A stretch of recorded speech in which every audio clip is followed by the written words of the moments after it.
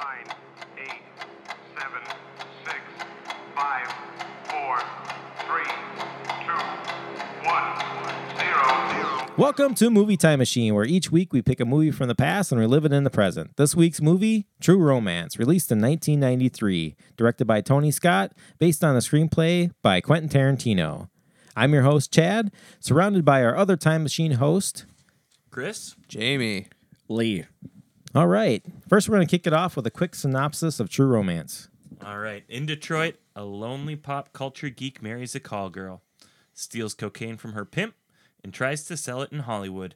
Meanwhile, the owners of the cocaine, the mob, track them down in an attempt to reclaim it. Clarence and Alabama were the best thing that ever happened to each other. I have something I gotta tell you. I've been a call girl for exactly 4 days, and you're my third customer. But I think I love you. Everything else We had a pimp?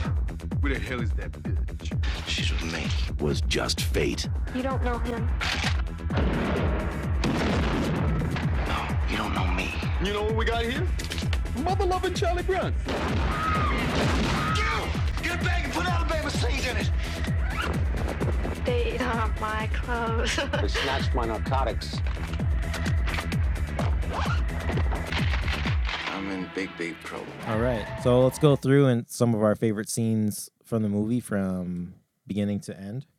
First off, we're going to start in the movie theater diner scene. This is where we first are introduced to one of our main protagonists, Clarence Worley, and his love for Elvis, rockabilly, and many more. Yeah, I was trying to figure out like what that first scene was doing, because it was like a really interesting first scene. He's just like trying to figure out like what the relationship is with the woman, and like the first thing I thought of as they were going through the scene was like, what a terrible first date. Like Right. there was so much space between them, and it was like just trying to figure out like, man, like what is happening here? What's going on? But it's evident that he just lacks introspection and like is so confident in like who he is and what he's about, trying to take her to three kung fu movies. Pretty great. I just think this guy's a total nerd, right? He loves kung fu movies. He's into like some fucking old like music, and Does he work at a comic book he shop? works at a comic book shop. Yeah. This movie is written by and for nerds. It is the ultimate nerd Right. fantasy. Yes, it is. So this is where later on, then Clarence leaves here, goes to the movie theater, and this is where we are introduced to Alabama Worley, where they come together in the Sonny Chiba triple feature. So what was it? They're watching Street Fighter, Return of the Street Fighter, and Yeah. Sister of the Street Fighter. Sounds about right. Sounds something like that. Which are reoccurring things. I feel like in Tarantino movies and scripts are the kung fu movies, especially Sonny Chiba movies, especially when we come back to Kill Bill. Oh, Especially yeah. Sonny Yes. Chiba plays a very big role in those movies. But I digress. Chris, billboard scene. Let's talk about that.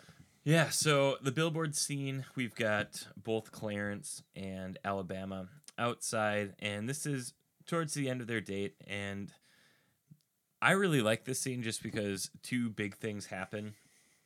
You get Alabama kind of professing that she didn't run into Clarence per chance or by happenstance, but that she is a hired call girl, that Clarence's boss knew it was his birthday and hired her and told her where Clarence was going to be.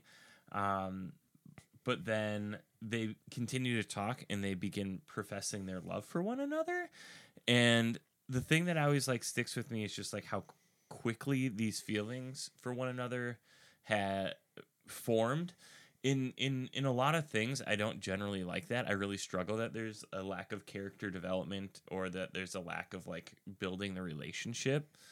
However, I absolutely believe it in this movie because you have a person who, again, if we are working through the trope of this is an individual who probably doesn't get a lot of interest from women, again, just based on what we've learned from the diner scene.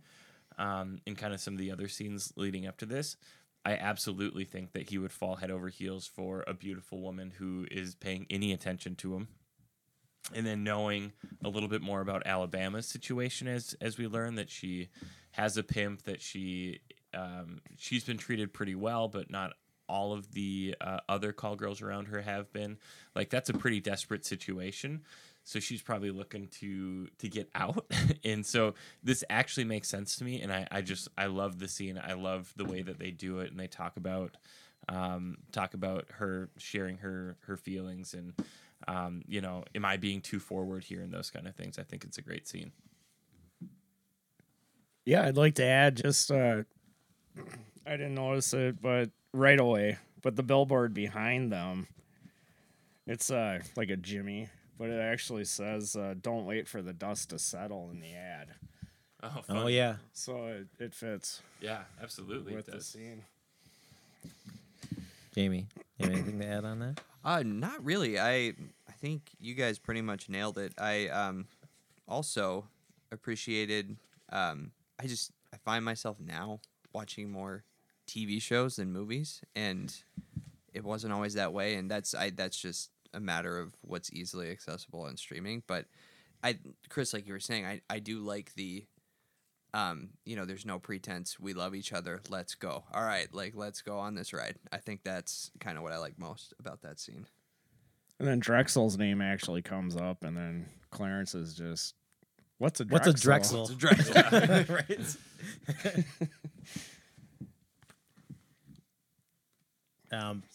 So is it right after this scene? I believe this is where we get the introduction of the mentor to Clarence in the bathroom. So it's like the Elvis character. Who plays the mentor, Chad? Val Kilmer. Val Kilmer. Kilmer. Right. Which I had a hard time finding out that. I didn't have a hard time, but finding out who Val Kilmer was. I'm like, where the hell is he in this movie? But I did the same thing. First time viewer, I did the same thing. I watched the whole movie. Like, wait a second. right. Did I miss him somewhere? He was off filming The Doors. You know, Right. Same time. it's kind of funny not funny, but before Clarence goes into the bathroom, they're married. They're watching TV, just being bored, I guess, on the first day of marriage. And they're just sitting on the couch. And you could just see he's just steaming about what's going on. He's just like, he's not even looking at the TV. Right. So he goes in the bathroom, and the mentor comes out and starts talking to him. And he's just getting the speech from quote unquote Elvis. And Clarence is like, well, I don't know. I can't do what you're asking me to do because Elvis telling him to put him down like a dog. Right. And he's like, I don't think I'll get away with it. Well, the mentor goes on and says, getting away with it, that's the easy part. Killing's the hard part. And this is basically they haven't even been together 24 hours at this point. So he's like, he is convinced himself to go and kill Drexel. So he gets himself dressed.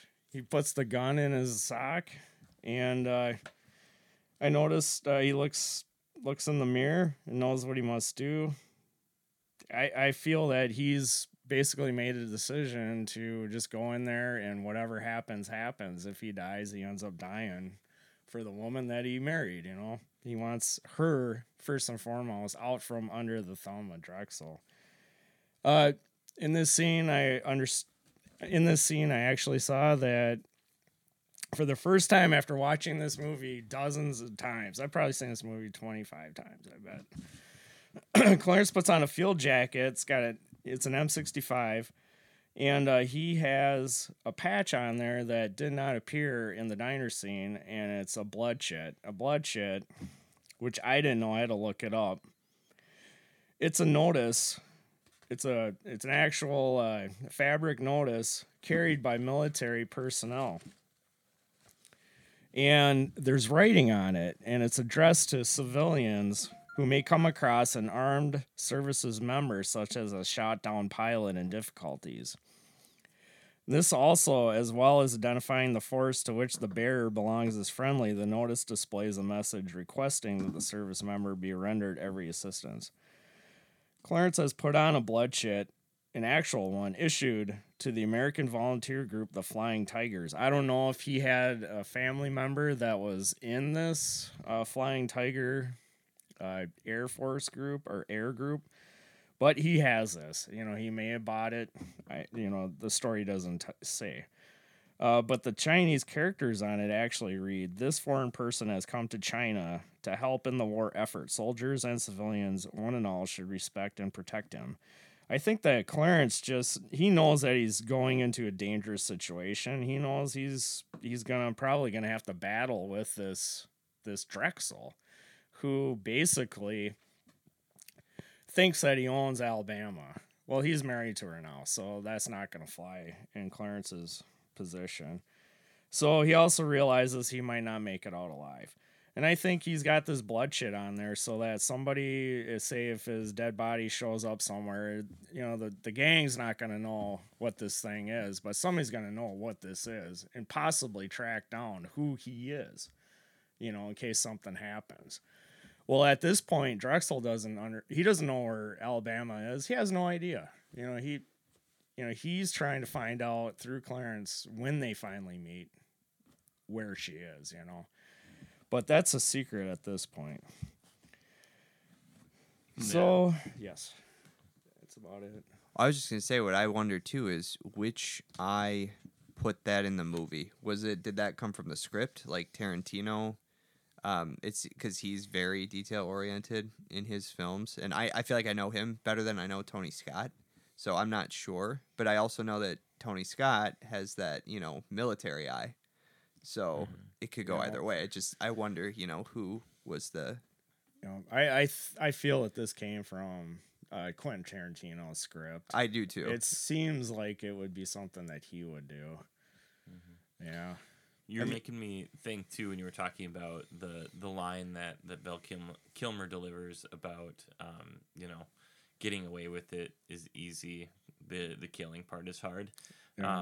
That was making me think of the scene with James Gandolfini where he talks about like the first time that you kill someone's the hardest. The second time is also pretty hard, but like It gets easier. it gets easier, right? Like, and it's interesting, like that is constantly coming up. This idea of like the idea of taking humanity from somebody, and the idea of like killing somebody, and like how difficult it is, but then seeing how challenging in Clarence's mind it is, whereas in James Gandolfini's character, it's just another day at the office. Yeah, and he even mentions that he just does it to see their expressions change. Mm-hmm. Complete psychopath. Yeah. It's interesting that this movie, on its surface, is is kind of a romp, but then there is this big question about whether you should kill people like they do. Mm-hmm. Because Gary Oldman's character he's sociopath, or he kills people and he enjoys it. Mm-hmm. It's just that's just what he does too. Yeah, the scene with Samuel L. Jackson. Yes. That it took me a long time to realize that was Gary Oldman as well. Like, I feel like they did such a great job with makeup. I feel like he did a great job with like his voice. Yeah. In that, like, this is one of his better performances in my eyes. I love him as this character. Drexel's badass. Yeah. He's a terrifying character. Oh yeah. And I don't really like any kind of movies like this. There's not a lot of movies or action movies where like the bad guy or the villain like actually strikes terror in me, but Drexel is a bad motherfucker. Yeah. And like, well, like when Clarence gets to Drexel's hideout, I guess, whatever, the lair, when they're having the conversation and that whole pushing the lamp towards him. Mm-hmm. Oh, that's brilliant. It's constantly just, egging him on, just trying to get him to flinch, I guess, you know. Yeah. And it's just Yeah, I think I was reading online that in the 2002 interview with American Film Institute, Gary Oldman was asked to name his favorite role. He chose two, the first being Lee Harvey Oswald in JFK, and the second being Drexel in True Romance. He also just loved this character. Yeah, there was a couple things that I read. It was like top Gary Oldman characters, and like a couple I read was like Drexel was number one out of all of them. But for me, I'm not one that is like when I watch movies, like it's very rare for me to pull out actors and actresses just kind of like blend in for me. I'm just more into the story. But like after watching this, I was like, holy shit! Like I did not know that was Gary Oldman. I did not know that was Gary Oldman. You know, like Fifth Element and was it the Dracula movie? And like I was like, holy shit! Dreamt, yeah. Gary Oldman is one of those like actors in my eyes who's like so like talented and skilled that he can play so many different roles, and like you literally don't know until you look it up, and you're just like, God, like that was so believable and like so good. He is just, I don't know. Right. Just for the longest time, he's always just been Commissioner Gordon to me. But Yeah. Oh yeah, sure. Oh yeah, he was great at that too. You know. Sid and Nancy, story about the Sex Pistols. Yeah, that's the I had first no time idea. that's the first I just time I read ever that saw today. him. Yeah, Gary Oldman. Sirius Black, Potterheads. Yeah. Come on. The new one, Darkest Hour. Yeah. Yeah. You Sure, can't even recognize him. Yeah. I think he got a Oscar nom for that too. I think I he think so. won. Yeah, he did, didn't he? Yeah. The movie got like Best Picture 2 nomination. I don't Yep. think they won it, but Yeah. they got the nomination. No. Yeah, going back to that scene too, the confrontation between Drexel and Clarence.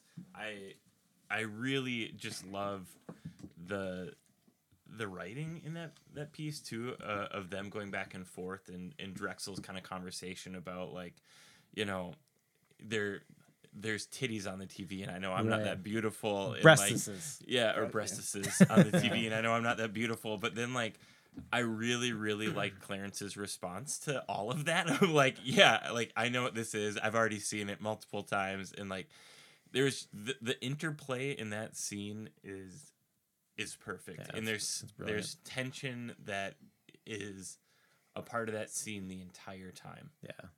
And then the envelope when he hands it to Drexel. And there's nothing in there. Right. There's just nothing in there. I know part of me was That's thinking when like he up to the. says, He says what? "Hey Marty, I think we got a fucking Charlie Bronson." Yeah, here." we got a motherfucking Charlie Branson here.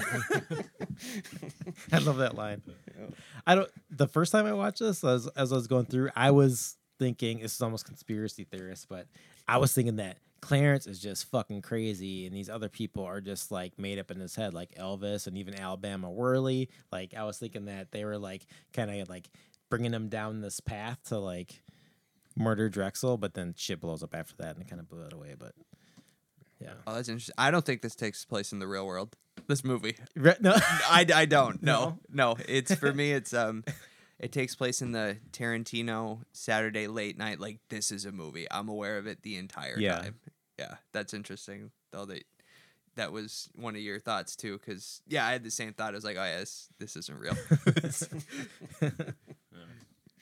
Well, like it's clear that like Clarence has got a lot of issues. Yeah. The fact that he is, you know, seeing Elvis and again like the idea that they play with this how easy it is and like to kill someone.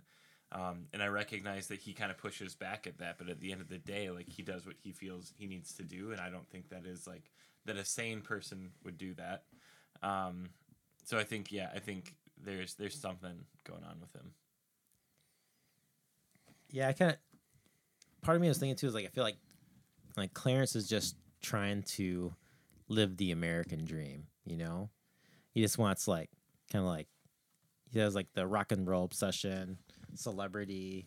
You want like the whole thing like where they go to L.A. to sell the drugs, to make it big. He wants to go. He orders like the biggest hamburger. Like all these things are just like he's flashy. Everything about him is flashy. Yeah. Like you like the pink Cadillac that he drives as well, And he just like, fucking peels out everywhere he goes. yeah. And like not only does he peel out, but then he also peels out in reverse and like stops traffic. Like, I'm like, you're gonna have to buy some new tires soon, man. You're not gonna be able to get away. yeah, I agree. I think he wants life to be bigger than it is, and like he watches these movies and he sees these movie stars Yeah. and these comics and reads about these superheroes, and he like that's what he wants his life to be, and that's what he's connecting with, and he's just trying to recreate that. Right.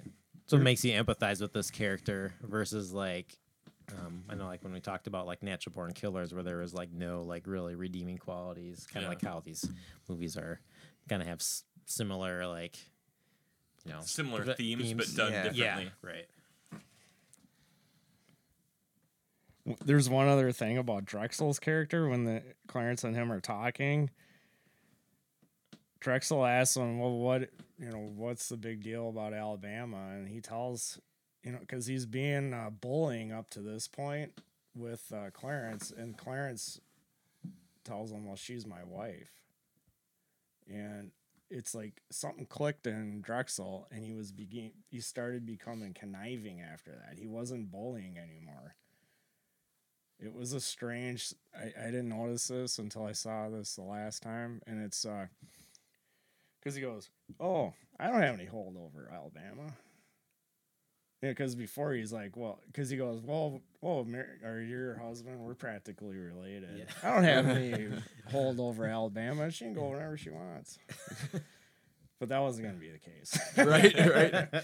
So, but yeah, Drexel is something else. Yeah, that was a really good character. He died pretty good too. Yeah. Right. Yeah.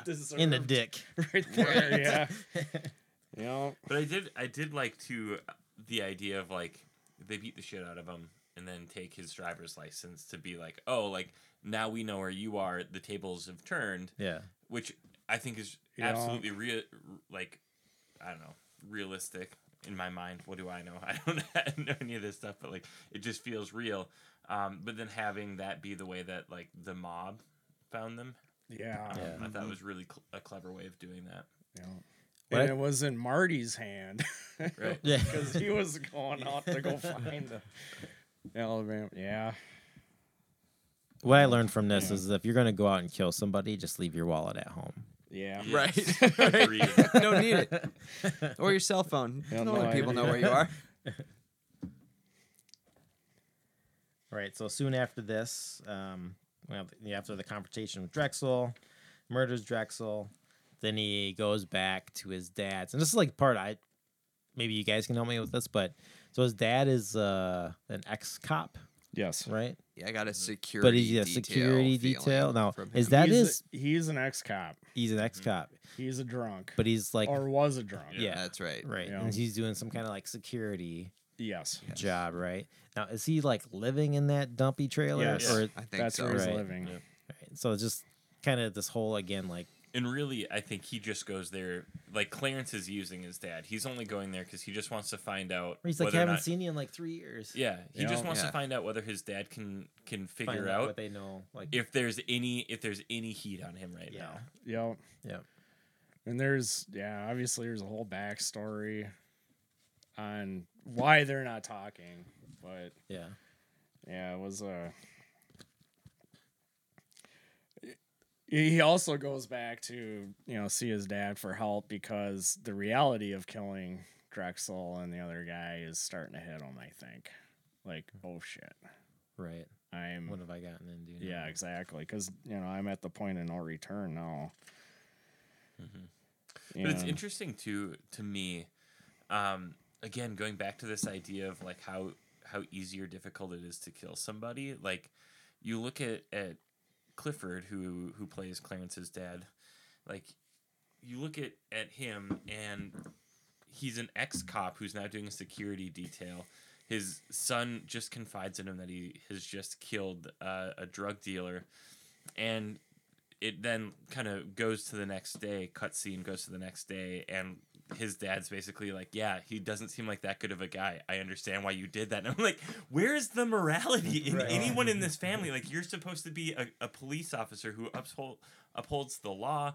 Like, you're supposed to be like the shining gem, if you will. And like, for you to now be like, oh, like, you're my son, I understand why you did that. This guy didn't seem that great anyways. Like, no, like, where's this coming from? I think Clarence is kind of a chip off the old block of his father. I think Clarence is probably, they're almost the same person. Go ahead. I was gonna say, him being an ex-police officer, he may know like who Drexel is, or if he doesn't, who Drexel runs with. Well, I don't think he did, but then when he reached out to his like cop buddies, that's when he got more information about what like the type of person Drexel was. Yep, and that's when he started saying, "Well, now that I know more about this Drexel fucker, I think you did the right thing." Right. And it's interesting that he still could like just go ahead and talk to people and get the information that he wants, and he's like some night watchman just living in a shitty right. Either makes me think that he's like well respected. I think still. He probably was, but he probably did something to get kicked off the force, Right. Well, if he's a drunk, I'm sure like maybe he was showing up late or whatever, but again, then that goes back to the idea, like, if you're a well respected like police officer on the force, like, it's difficult for me to sparse out or to separate these ideas of, if you are a police officer who are supposed to uphold the law, yet you understand like, oh, like, you're justifying these really bad behaviors just because you think that like, no, like, if you're upholding the law, it doesn't matter whether the other person who just committed the crime or the person who the crime was perpetrated against is good, bad, whatever. At the end of the day, like, you're not doing your job. And it's difficult for me to sparse that for some reason. Well, that's kind of how it was back then. Sure. It's just things happen, and now in this day and age, things have to change, and they are changing.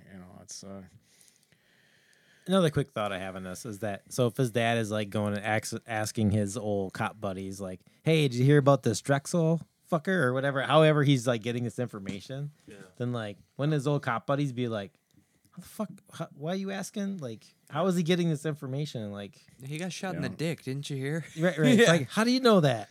We haven't got the body yet, the body's still warm.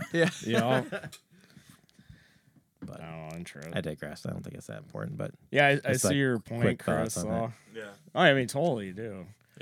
And the morality of this situation, it's kind of fucked for sure on both sides, Clarence and his dad.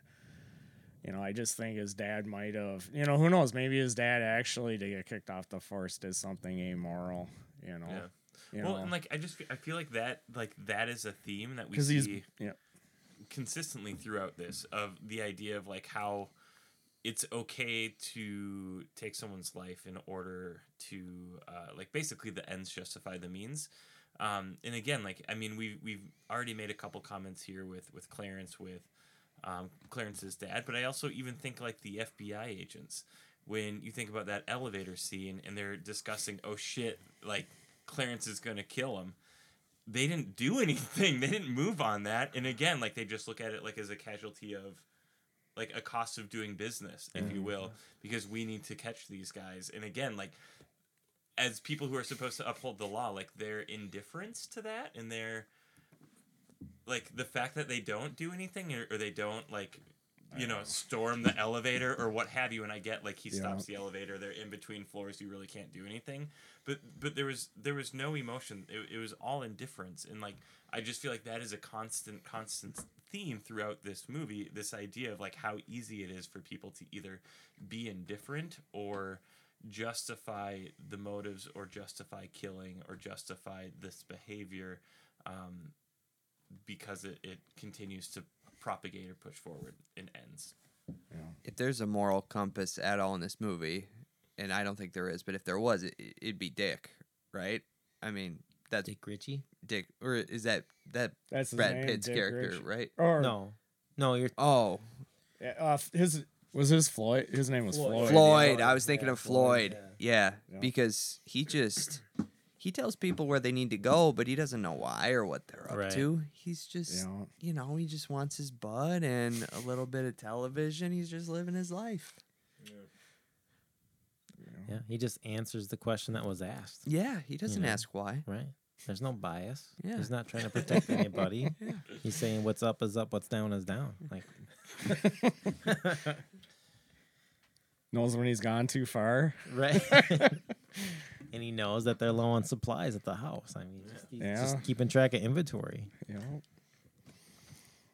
What is he watching though? Did you pay attention to what he was watching?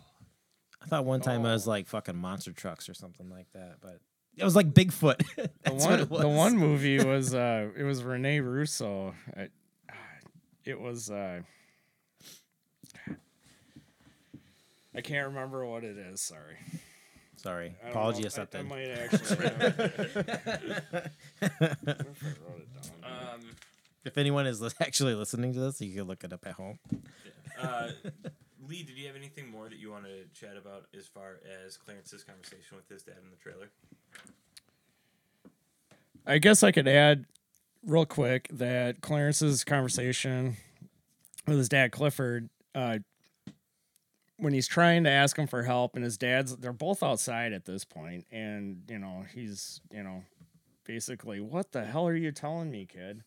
And he's like, well, he brings up that his dad wasn't a great dad. He was a drunk, but he goes, everybody else didn't want to be around you, but I stood by you. I was there for you, just this and that. And, no one else was, but I was.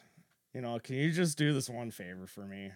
I did like that scene. So I thought that was pretty powerful. It's just, they're just trying to connect, and I think they actually did, and it was fortunate because of what happens the next day. Right. So, Right. So, which is one of the better scenes in the movie. The Sicilian scene? yeah, that's just what I was going to. right now. Is just after that. Or did you have more? Nope, that was it. Okay. I didn't want to steer the ship. You absolutely Oh. can. Yeah. So, okay. Right. But that's the next part, right? I think Right. so. Sicilian. Yeah, Yeah. good Actually, I good think segue. it's yep. They're gone, and Yep. Next day, the Sicilians come in after his shift. They're already there. So I thought Oh. this scene was really, really interesting. I just felt like the interplay between Christopher Walken's character and Dennis Hopper's character was really, really good. I thought they both were on point. Like, they both played their characters super well. According to Dennis Hopper, the only two words that were improvised in this entire scene was eggplant and cantaloupe. Yeah. Which is pretty great. But I think this scene is one of those scenes that is really, really powerful because, again, you were just talking about the connection that they made, Lee. And I think this shows it, where it would be very easy for Clarence's dad to just give them up or, tell them what they want to hear. But he feels this loyalty to his son. And I think one of the things that I feel like this scene elicits emotionally for me is this idea of, like, they haven't seen each other for 3 years. They clearly have a very challenging and disruptive relationship. However, there's a loyalty here, and a blind loyalty to his son, regardless of what's going on, where he is just unwilling to give it up and give him up. And that connection that they created is stronger, more powerful than I would have imagined or thought. It seems to be a theme too in this movie, where it's like the people that Clarence is the interactions he's having with people, it seems he's winning them over now. Mm-hmm. Instead, before, he was always just, not doing anything. Because even in the very first scene with the barfly, he couldn't close the deal on her. You know, she didn't want anything. You know, she didn't want to go to 3 Sonny Chiba movies. But now everybody's like, okay, I get your point. We're rooting for you. We're loyal to you. Yeah. So kind of started right with Alabama showing up. Yeah, that's a good point. And then Yeah, I had a hard time with this scene, but apparently this is one of Tarantino's favorite scenes. I think he said that he has written, or at one time that he said he has written. I just can't get over it. It's, maybe I just hung up on this, but just I feel like Tarantino and a lot of his movies, he's just caught up on the N-word so much, and it just kind of like it's kind of like not Uncanny Valley, but just kind of just pulls me Pulls you out of it. pulls me out of it. Is that too with like, and I know everyone loves Christopher Walken, but he has the same voice. Like I just like it told me this like it could not make me believe that he was like this badass character, you know. And God, I love him. I think he's funny, but I just it doesn't matter who Christopher Walken is playing. It's the same voice. It's like the same guy. It's the same character, but just with a different costume on. But just, I don't know if you guys had any feelings on just the language of that scene or anything. Like, I feel like this is like in Tarantino scripts, like just his flagrant use of the N-word. I guess it didn't really. I don't know. It doesn't bug me. Yeah. Because it's just a Like movie, and yeah. you know, it's you know, like with Walken, he's become just a parody of himself, and I think this is due to this role. You know, because after this, it's like, you know, kind of wrecked it for him. You know, because now when you go back to it, it's like, oh, we've seen this a lot. You know, Right. And then, but the whole, you know, the whole using the N-word and this and that. I know didn't he grow up in Detroit? And I think he grew up I with, think so. Kind of in a rougher neighborhood, so Right. maybe he's just That's used true. to it. Right. You know, and I personally don't use the word, you know. Right. It's kind of like, you know, it's not like seeing cigarette smoking, but I don't smoke. I see it on screen. Yeah, but sometimes that's I don't know if something- it's like, it seems like it's not I even don't- just like, I don't know if I have the I feel like hang-up on it. the language in like any movie dialogue doesn't really get me. Sometimes I feel like in his movies or his screenplays, it just seems so like out of place. I feel You know, like I know what you're But, saying. yeah. I definitely do. Because Hateful Eight, has anybody seen that? I haven't seen that. That's or even Django. Yeah, Yeah. oh yeah, for sure that one. Yeah. Well, Yeah. and beat for beat too. I mean, that was the first thing I thought. I think I'm like a mix of both too. Like this scene for me, I'm very aware of who Christopher Walken is at that moment and Dennis Hopper and just their history as actors, and you get them in the same room going back and forth. That's pretty fucking cool. Right. Like I their did exchanges. immensely enjoy that. Yeah. Yeah. But just like you, Chad, that the language made me really uncomfortable. I was like, "Oh, could you talk about something Right. I mean, else?" I And- get like how it's written into that scene, like what he's trying to do. yeah, I was just like, man, it could have been done better. But right. Don't you think too? I think like one of the areas I'm struggling with right now with understanding some of the areas that you're struggling with is like I think of like that as being like quintessential Tarantino. I think like one of the things that people really appreciate about Tarantino and really like why they feel maybe a kinship or a you know, connected with is his use of language in films, because it is very, very specific, and it is very like he tries to make it be as colloquial to the area as possible, and it like does tend to be a little bit more raw, does tend to be a little bit more I guess real, for lack of a better term. It's not as polished as others, and I think of that as like a very like quintessential thing for him as a screenwriter. I think of that in every single one of his movies when you think about like why you love his movies, or for me personally why I love his movies is that I think his screenplays are really, really like raw. They are very, very specific to the area, and I think that means a lot to him. So for me, that scene doesn't bother me, and I don't think that language bothers me in his other movies either, just because I recognize what he's trying to put out there, and I think that is also what makes him a really great screenwriter, because I don't think a lot of people do that. So it is really unnerving, and it is really like maybe jarring to hear that, but I think like that means we're giving those words power.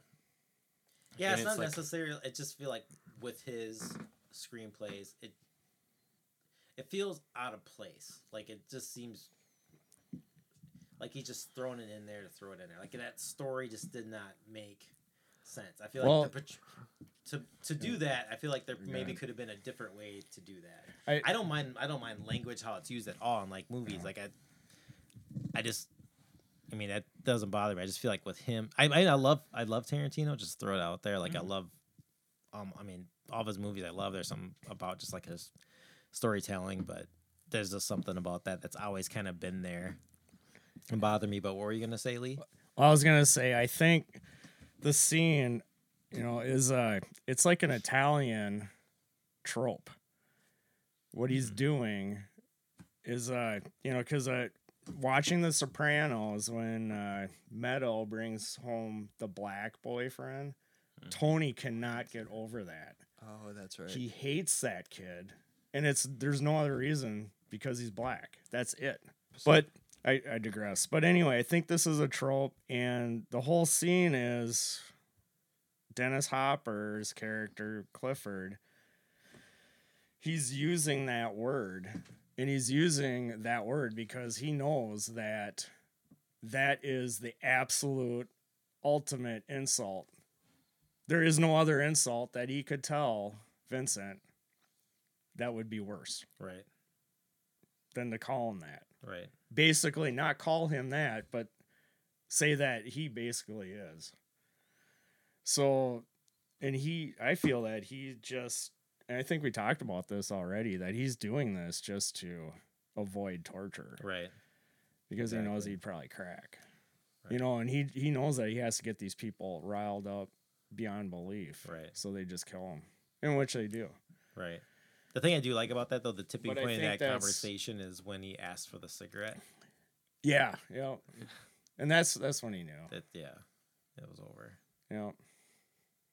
Yeah, that was pretty powerful.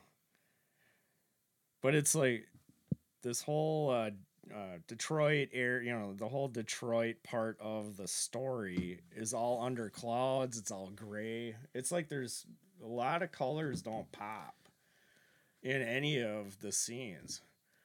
Right, I noticed that too first when I first started watching this, because I was streaming almost. it on Crackle, and I thought I was like, well, maybe it's like the streaming service. Yeah. It's like free, so like, am I watching like an older version of it? Yeah. But then as I watched different versions of it, I was like, oh, this is like the character of the movie. But once they get to California, everything is like bright, big lights, big city, right? So and her clothes are like. Right, her clothes are bright and sunny. Dot, just like everything is like vibrant. Yeah. On the soundtrack it has a particular artist that did the cover. It's like a special edition, and it is on one side it's the bright and sunny California people, and then on the other side it's like dark Detroit people on the other side. Oh, that's on the soundtrack. Yeah, that's on this particular version of it. I should have brought it. I love that. But even the inner ring is two color. It's like dark and light. Yeah, Clarence is dark, and then Alabama side is bright. That's cool. It's pretty cool. Right. Anyway, anyone else want to add to the Sicilian scene? Got that one covered. I think so. All right. So Jamie. Yeah. Why don't you talk about tell me about the roller coaster scene. Oh, the roller coaster. That's my favorite scene in the movie. So it initially, when it starts out, they're in the bed in California. We've met Michael Rappaport. We've figured out that he is going to be Clarence's connection to sell his giant suitcase of Coke. By the way, Tarantino's always got a suitcase of something that's driving the plot. Right. And so the connection is that they got to meet Bronson Pinchot, the in-between guy who knows the other in-between guy, Mike Rappaport, to get to the producer who ultimately will buy the Coke. So, where do they meet? They're watching TV, and Alabama says, Clarence asks her, where should we meet, honey? Roller coaster. I was like, oh, that is dumb. And then cue to the amusement park. And it was a great choice. After all, we get, camera shots of them on the roller coaster. And it felt so out of place and random. But I didn't hate it. I loved it. It was just, and another artistic choice that, and I can't think of many movies where I've seen, close-up shots of the actors on a roller coaster, real time. So I dug it. It was a good choice. Originally, it was supposed to be a zoo. Oh, they made the right call. Yeah, much better. Yeah. Elliot's character just totally transforms too. Yeah, and then you get physical comedy out of it too. Yeah. Yeah, just reading here, fun little fact is both Bronson and Michael Rappaport hated roller coasters. Oh, really? Yeah. Oh man. So maybe when he threw up, it was for real. For real, probably. Yeah, right. Right, so that wraps up the roller coaster scene. Next scene, Chris, I know you really want to talk about the Gandolfini scene. I just thought, when we were talking about more, challenging scenes to watch, for me, that was this. That was a difficult scene to watch. James Gandolfini just kicking the shit out of Alabama. But I thought it was a really, really powerful scene. I thought it was really, really cool. A couple things, I guess, that stand out for me was just, the heart that Alabama had the entire time. I think about, towards the end of the scene where she is just, bloody and bruised. And he's like, is it under the bed? He saw, just a little bit of it. And, it was there the entire time. And, I just thought, that was, such an incredible, thing to just, have it be, that's how he finds it. It's just, he accidentally sees it. And it's just, kind of, hidden in plain sight or hidden in, where you would think to look. And just didn't. I also, going back to the conversation earlier, I loved his little monologue about how difficult it is killing somebody the first time, and how he works through that, and how it is to how easier it is now. And you talked about Lee, how now he just does it to see the expression, them lose their expression. But I just thought there were little gems in that scene that made it all worthwhile. And the whole monologue takes place when she's basically on her back. I think that's when she's grabbing the knife or something. Yeah, the corkscrew. The corkscrew is Yeah. next to her, and So as he sees it goes in down to mirror. get the suitcase or whatever, then she scuttles, grabs it, pulls a cork off from it. and he pulls his gun out. Yeah. Because she's down, then he comes up and is he's threatening her, right? Just do it. He's thinking Well, she's yeah, gonna- he's oh yeah, he just opens up, rips open his shirt, and he goes, she "All right, thinks I'll she's give you gonna, one chance to stab stick him it in the I'll chest, give you right? one chance, all right, and just slams it in his fucking foot. Yep. Yeah, I mean, he played that so well. That entire that is precursor Tony Soprano right there. Oh yeah, that is just his character in Tony Soprano through and through. Yeah. God, I gotta watch that.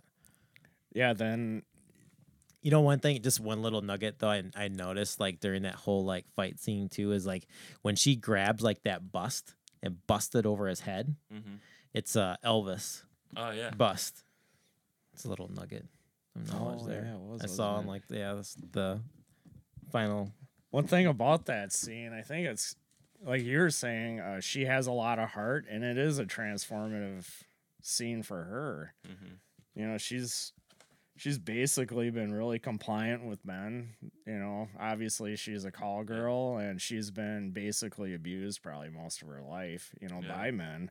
So she tries to play the cute little call girl with him at first, Yeah. You know, tries to be charming, but it's not coming off very well. Yeah.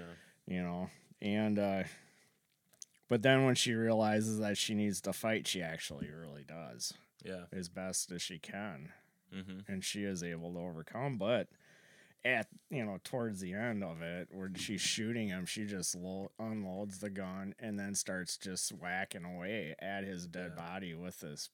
She just like becomes like feral. Yeah, And just like it was reminded me at a moment there I mean, of it was like have you seen 2001 Space Odyssey? Mm-mm. It's like in the beginning, it's like because it's like kind of like the dawn of man or whatever, and it's like all like these 2000. what's Oh, that? 2001? 2001 Yep, Space 2001, Odyssey. Yeah, yep. where it's like the cavemen or whatever, and they're like Yep. out there's like then they start fighting, and he's like just like bashing Yep. like the head in with like the club or whatever, and I was like, yeah, totally like just like it. That's going, like- exactly what Yeah. she was like. Yeah. Yeah, I mean, it's interesting. Like everybody, I feel like all of the main characters in this movie like has or will have like have killed like this somebody. progression. Of, Yeah, of like going through like trying to be like a good person and then like Yeah. ending up like doing something they maybe think they Right. wouldn't. But it is interesting too because I don't feel like any of them I would feel like I don't feel like any of them really have like the innocence lost kind of a thing though that you see in a lot of movies. Like I wouldn't say that Alabama is super like innocent or has her innocence or that that Clarence would either. I don't think they do. No. There's just too much backstory, just Yeah. to get to where they're at. Yeah. Yeah. And I feel like that Because generally. they, it's not like they went to college and had Right. good jobs, Right. and Right. it's like Yeah. this is. I mean, she's a call girl for crying out Right. loud. Yeah. Not a whore, a call girl. Yes. Yeah. There's a difference, But yeah, she's something else. It's always kind of made me But think of like Clarence- people that live like day to day and their vision of the future is just like super romanticized. Like it's not really grounded. Yeah. It's like Clarence, like he says like, yeah, he goes into the comic shop at night and just like plays like music and reads comic books all night. It's just Yeah. like this kind of day to day thing. But before we move on, I just want some little like facts here, just since we're talking about Patricia Arquette's scene and getting slapped around, is that Tony Scott actually slapped her on set. He did so with permission, and by the end of the shooting, she was asking for the persuader, in quotes, to be able to I haven't act heard in this key before. scenes. I hadn't heard that. I hadn't had not heard heard that that either. either. Then a quick note on Gandolfini to get into his character. Apparently, he never changed his underwear to get into his character. Wow. Yeah. I do that now. That's so an is awful- that called no. acting? No, just awful. No, just poor personal hygiene. For personal hygiene. Right. Do you have anything else you want to add to that? No, Chris I just, pretty much covered it. Yeah, I just think there's some really great gems in that scene. All right. So kind of cruising towards the end here. Elevator, hotel scene. So we get them all meeting up. They're in the hotel. So they're bringing up the suitcase of Coke to get the cash. And there's like the showdown. He puts the gun to what's the character's name again? Elliot. Yeah, Elliot's head, right? And can you help me clarify that scene? Like when he finally like stopped putting the gun to his head, like what was he crying out? Like I thought he was like at the first time I watched it that he was like saying that no, like you got me, or He's saying I wish that somebody would come and help me and please rescue me. And so like he was just, like calling out to like, but he wasn't using any names, but it was almost like he was one word away from using like the police officers' names. Right. Exactly. I look at it as like Clarence was like thinking that he was like calling out to God. Yes. And really, he was calling out to the police officers who, again, right. were completely indifferent. Right. They're just like Tom Sizemore's character is just like, he's gonna shoot him. Guess we're gonna have to try, Plan B or something. I don't know. Yeah. So from here we get up to the floor. They're doing like the the exchange, then we end up with the classic Tarantino.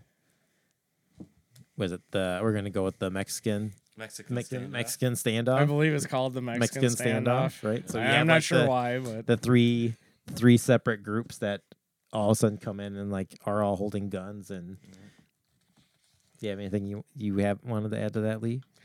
I was just gonna quick mention that Lee Donovitz, I think his name is Donovitz.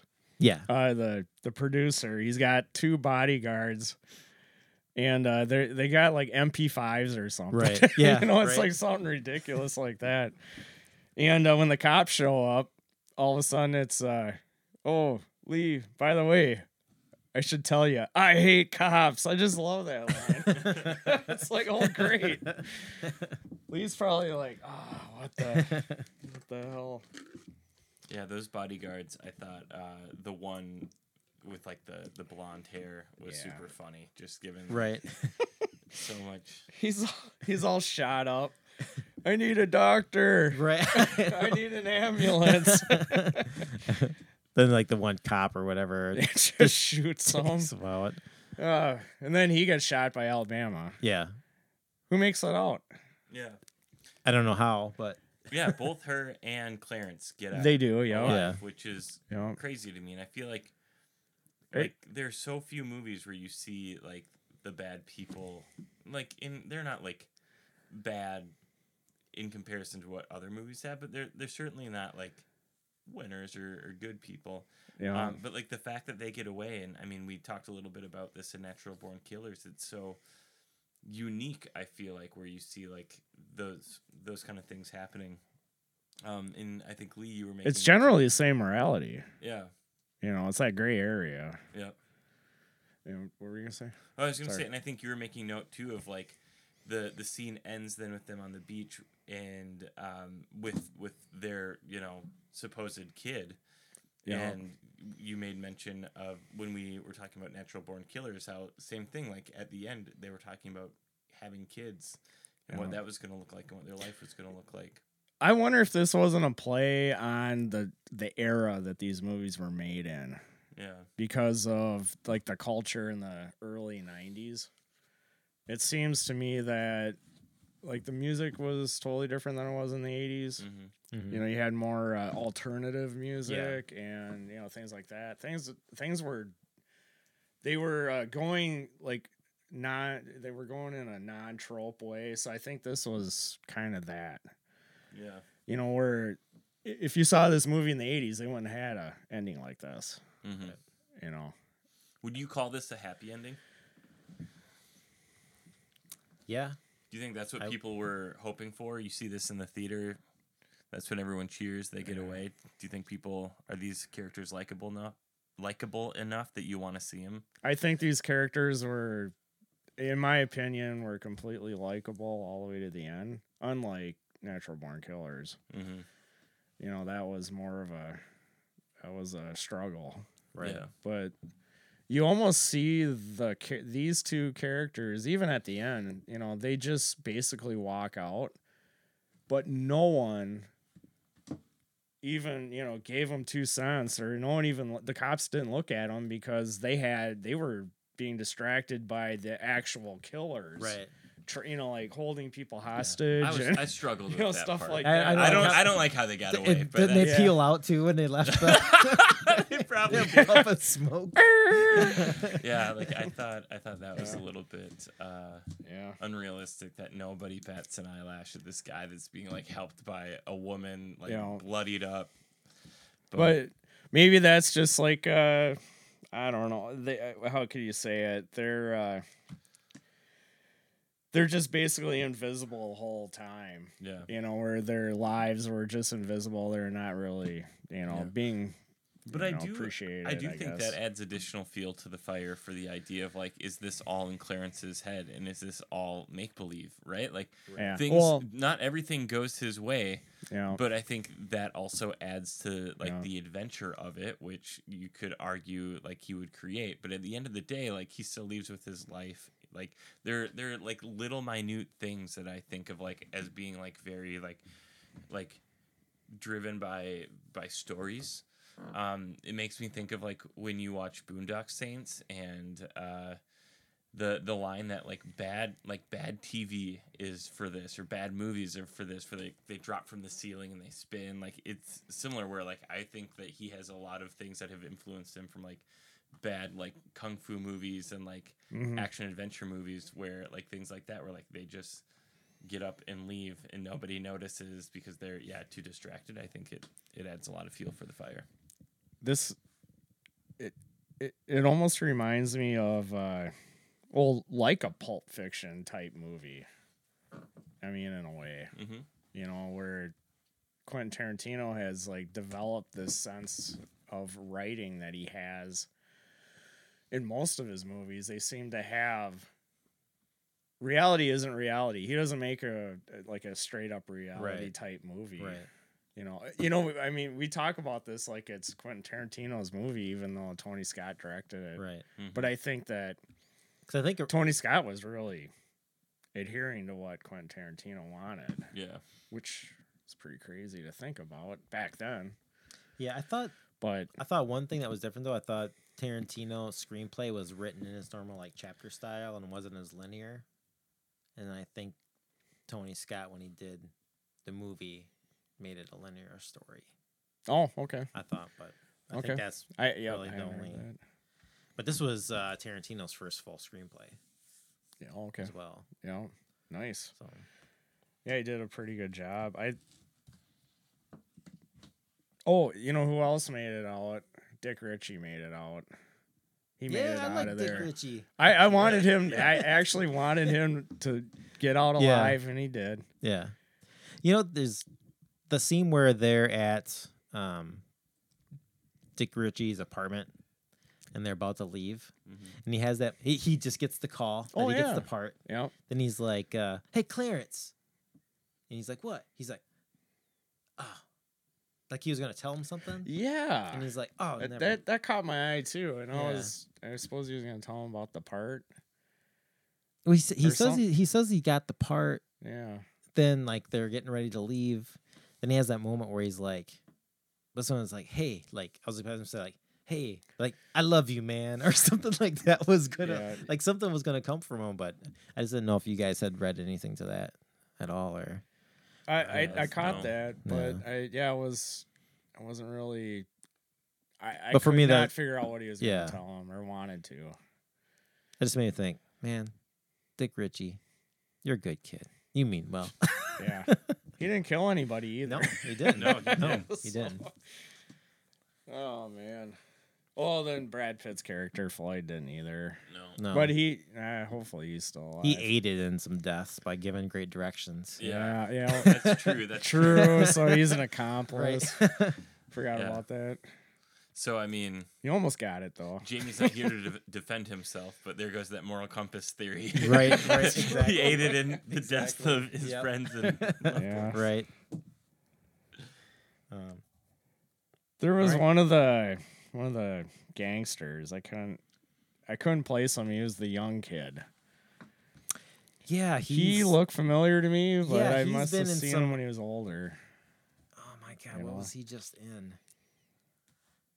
Was he in a TV show with he played like the brother? Isn't he the brother in this is gonna come full circle. This is for you, Chris.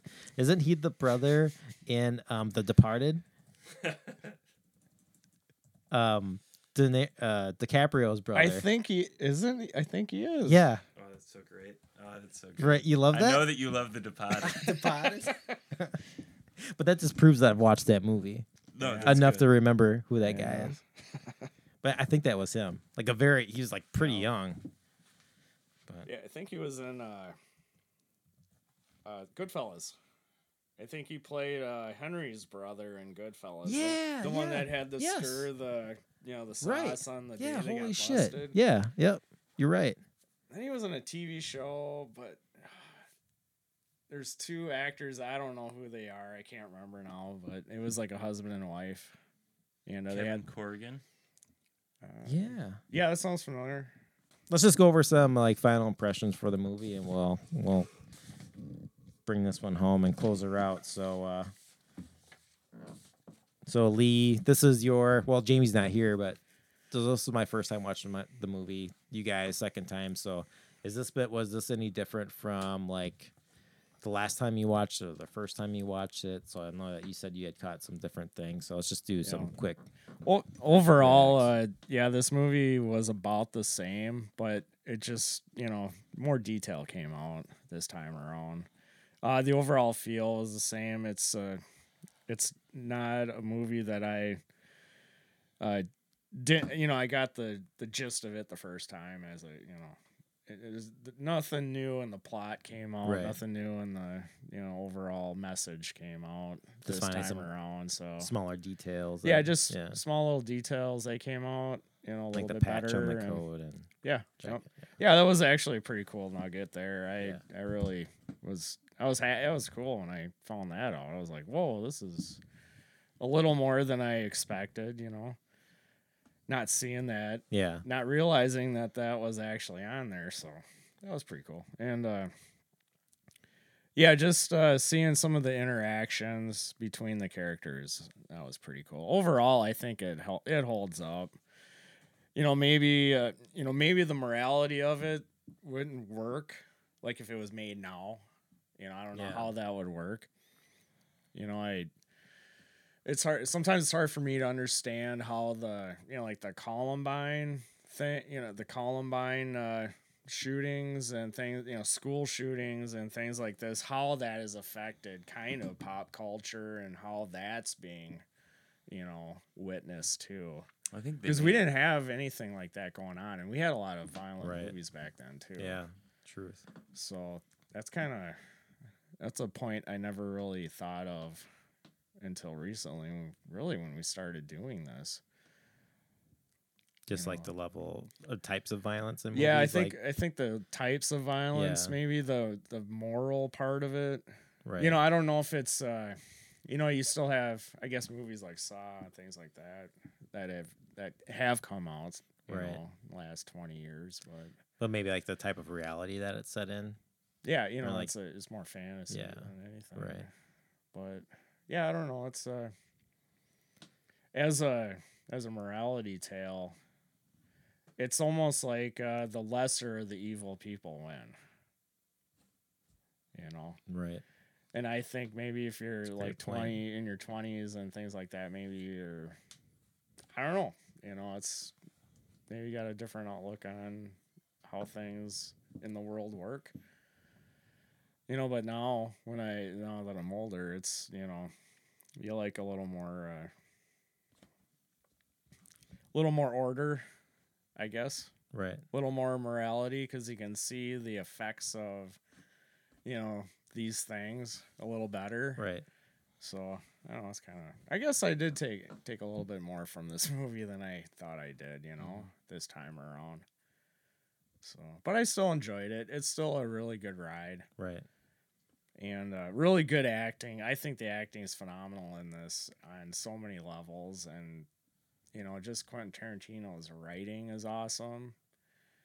And the directing is really good. Tony Scott has a really kinetic style where it's just a lot of fast cuts sometimes, but he knows when to tone it down and just let you look at the characters too, which some directors don't. But yeah, great movie, great actors, great cast, pretty flawless. Just kind of one thing that kind of stuck out to me. I didn't talk about this earlier, but a line in the movie where Alabama Whirly is at talking about Clarence, saying that Clarence always says that's the way it goes, but every once in a while it goes the other way too. And like that's essentially, I feel like that's the whole plot of the story kind of thing. Mm-hmm. And then Yeah, that the last time I watched it, I was like, oh, that's like where it kind of clicked for me and for this movie. So, how about you, Chris? Yeah, kind of final thoughts. I agree. I think the cast, like if you run down the IMDb and you look at all the different people that are in this movie, the cast is just phenomenal. And I think it is really well acted.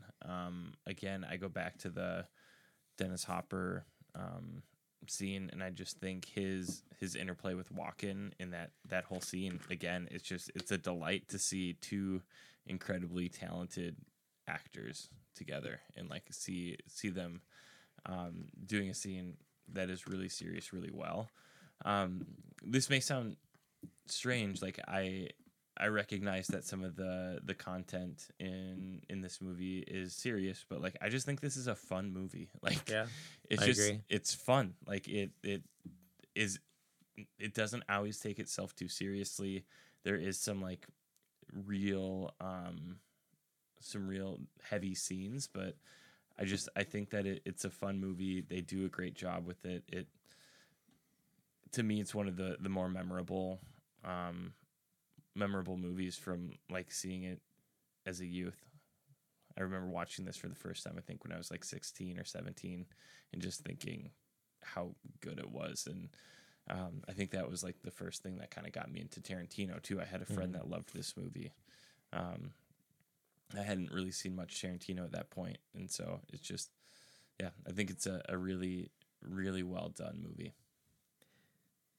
I think maybe at some point we just need to do like a favorite Tarantino, or just do a Tarantino podcast. Of a special episode just on Tarantino, because there's some themes there. So, yeah. All right, let's wrap this up.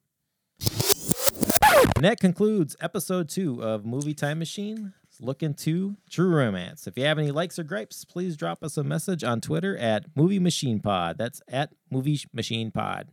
Thank you, and good night.